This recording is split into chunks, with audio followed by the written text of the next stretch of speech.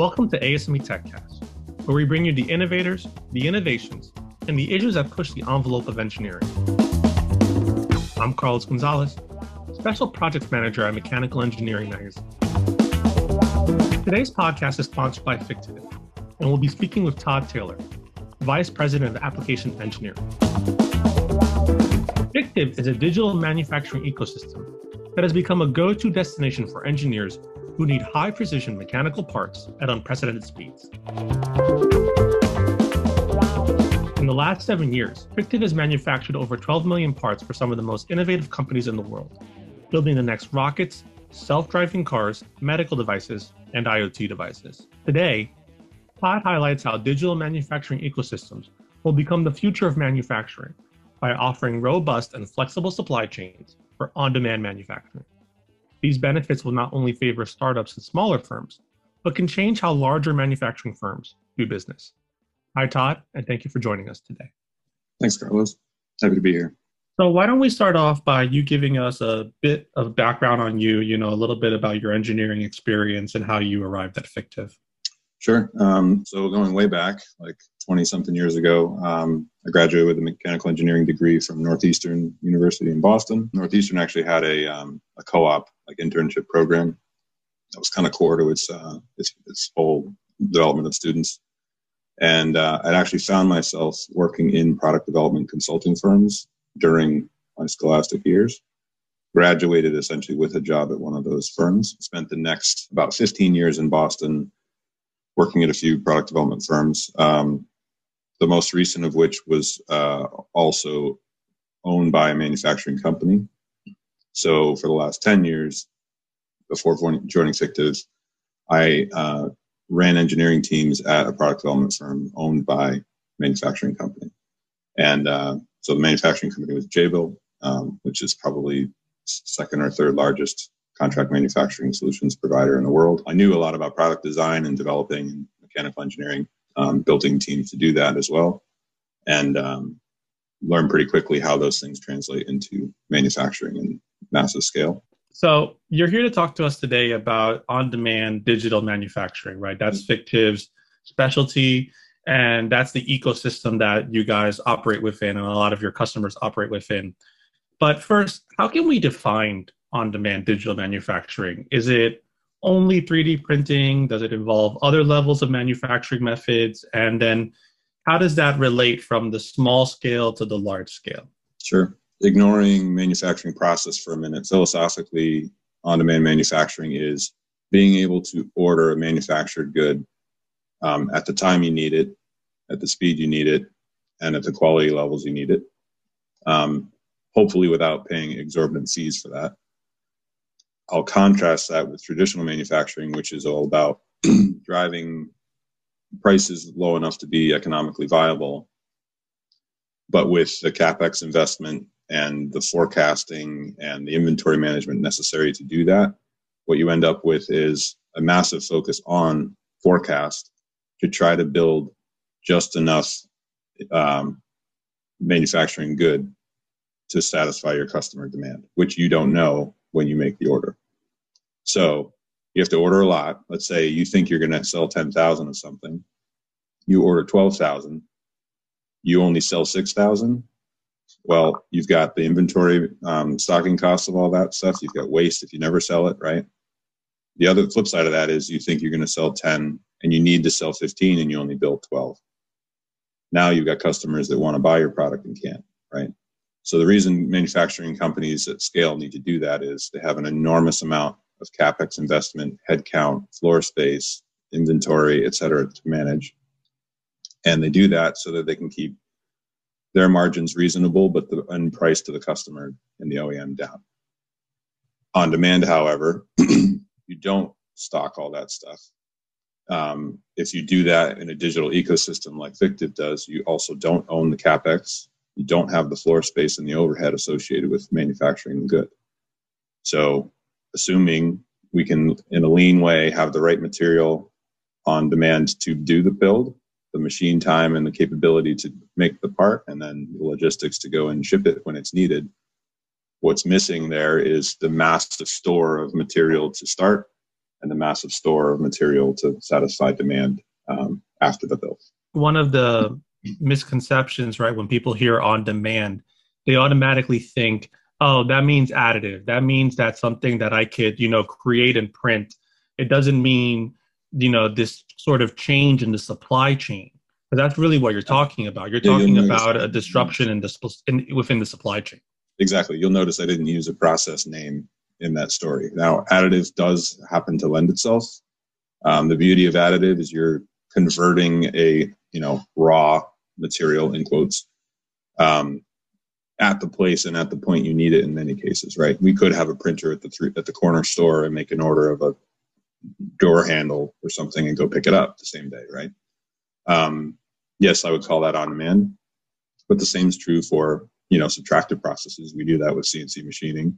If we've learned anything, right, from this last year in 2020, is that something does have to change, because we saw major disruptions within the supply chain, and the reliable system that people had counted on for everything was no longer reliable. So how did on-demand manufacturing kind of answer the call to the supply chain disruptions that occurred in 2020? Yeah, a couple ways to think about it. One is the sort of, I call it like the democratization of the RFQ, meaning when our business puts out a request for someone to quote and build something, it's dispersed across, let's say, hundreds of potential suppliers, right?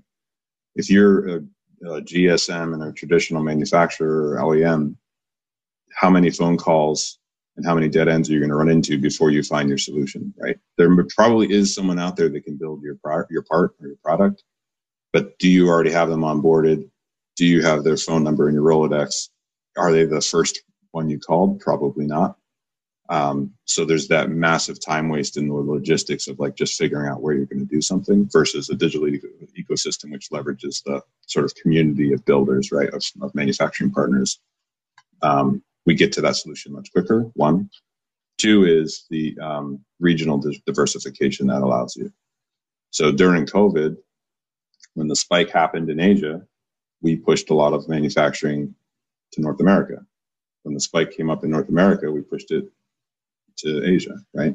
So we were able to kind of level set and meet the demand. The ability to transition your area of manufacturing is crucial, right? In this new sort of on-demand system that we're transitioning towards, that being able not to be impacted by the problems happening in one particular region. The shift of leaving China, not necessarily maybe reshoring, but also coming to different areas within the world, right? India is definitely an up-and-coming country that's going to see a lot of progress in the manufacturing world. But being able to kind of like almost jump between these manufacturing sectors is really going to give fuel to fire, right, of the on-demand manufacturing platform. Agreed, yeah. So my next question involves, the additive sector a little bit, but it's a larger question really about prototyping. What is the role of prototyping within the on-demand manufacturing world, right? I think, in 2020, 68% of users use additive manufacturing for prototyping, but it kind of seems that on-demand manufacturing and prototyping go perfectly together, that there's a way that people can design quicker with faster prototypes in hand, whether it's additive or injection molding or whatever. How does prototyping and on-demand manufacturing kind of blend? Yeah, it's interesting because in a lot of ways, in our ecosystem, there's not a lot of difference. The idea that you can have either a faster cycle to your design and test or more cycles in the same amount of time to your design and test, right? Both can work, is great. That kind of fits the prototyping world. But in many cases, the technologies and the processes we're using to build those prototypes are the production process as well. So once you get, again, back to the quality hurdle, if you can get your organization to like understand that the quality standards will still be met, and we can onboard a company that's got an ecosystem to do that work, now we're in a point where there's a blurred line. And frankly, it's not a pain for Amazon if you order like one bag of peanuts or 100 bags of peanuts, right? It's They would rather you buy 100, obviously, but the process on their end doesn't really change, if that makes sense. And they're not going to say no because it's too low a volume or too high a volume. If that makes sense too. So I view it as more than a blending. It's almost the same. On the production side, that's beautiful because of the speed and the quality and the amount of time you can save in that world. Mm-hmm. On the prototyping side, there's a big benefit as well, which means you're getting, in many cases, production level parts for a prototype. So I might have said 10 years ago, yeah, I'm going to print those parts, right? I'm going to SLA, blah, blah, blah. I'm going to get them. I know they're not going to be perfect. I'm going to try what I need to try. I'm going to assign some failures to my design and some failures to that part that I got that didn't quite do what I needed it to do. Today, if I can get an injection mold of the same injection molded part, the same part, much better quality and much more production-like in 2 weeks, I might just do that. That's impressive, right? That's a level of prototyping I don't think a lot of people are accustomed to yet. That idea that I can get not just a prototype, but a quality real life world prototype that I can test, run my diagnostics on, run my analysis, and then iterate it faster. I think engineers today are still used to, no, that's going to take months. That's going to take a long time. Sorry to interrupt, but what's faster? Getting your 3D part in 3 days, testing it, having your model break, and having to do that again, or getting an injection molded part in 12 days, right? And having that test go well. What's the full cycle time of your test and your results, right? That's the way I would look at it. Well, I think I totally agree. And I think it's the fact that engineers need to know that that's an option available to them, right? And so speaking, and on that same vein, how can manufacturers today leverage on-demand manufacturing for future projects? Like, what should they start doing today to make sure that they can use it? Like, let's say there's a big manufacturer, they're in the middle of designing a part and they're like, you know what, we want to do this at scale. We don't want to create a ton, of parts and have an inventory. We want to produce this at scale. What can they do today to prepare for that? What's interesting, so to me at least as an engineer, for your engineers in the audience, I don't think they need to do a lot different. I think they need to, race toward that finalized design like they're always asked to do. Those manufacturers or the OEMs, what they really need to do is get their processes aligned to this new world of on-demand manufacturing. A shame to think you could do that all along the way and then get to the point where you're ready to get production quotes and realize your system doesn't accommodate a digital ecosystem approach to on-demand manufacturing, right? You will waste too much time going and trying to on the ground, let's say feet on the ground audit 15 suppliers that are really just doing the one build that you would normally go to one supplier for, which is the way we might do it, right? We have audited them all. They're all meeting our quality standards and we're the manufacturer of record, but there are many large companies that aren't quite adjusted to that yet. Will they get there? I firmly believe they will. Absolutely. That's one of the reasons I joined the company. But I think that is the barrier, frankly. So the luxury for the engineer is, you should be able to just use these tools at any time you feel they're necessary in your development cycle. It's your counterparts on, supplier quality, finance, those are the folks that are going to need to turn their head a little bit and look at the world slightly differently to get this really ramped up. But technologically, there's nothing in the way of it, frankly. Agreed. I think we as an engineering community have reached a point where the technology now is feasible, right? It's in place. It's there. The digital transformation that has happened in 2020 is just boosted it more. So now we have this. We people that weren't are now definitely connected together. And now these tools are in place. It's just a matter of a culture change. The engineers are responsible for becoming aware of it.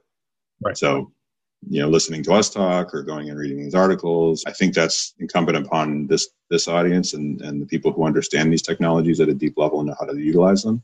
Mm-hmm. And frankly, then help communicate to their organization why there's a benefit here, why we should do this. Well, Todd, thank you so much for your time today. And I'm glad that you were able to join us today on ASME TechCast. Thanks for having me.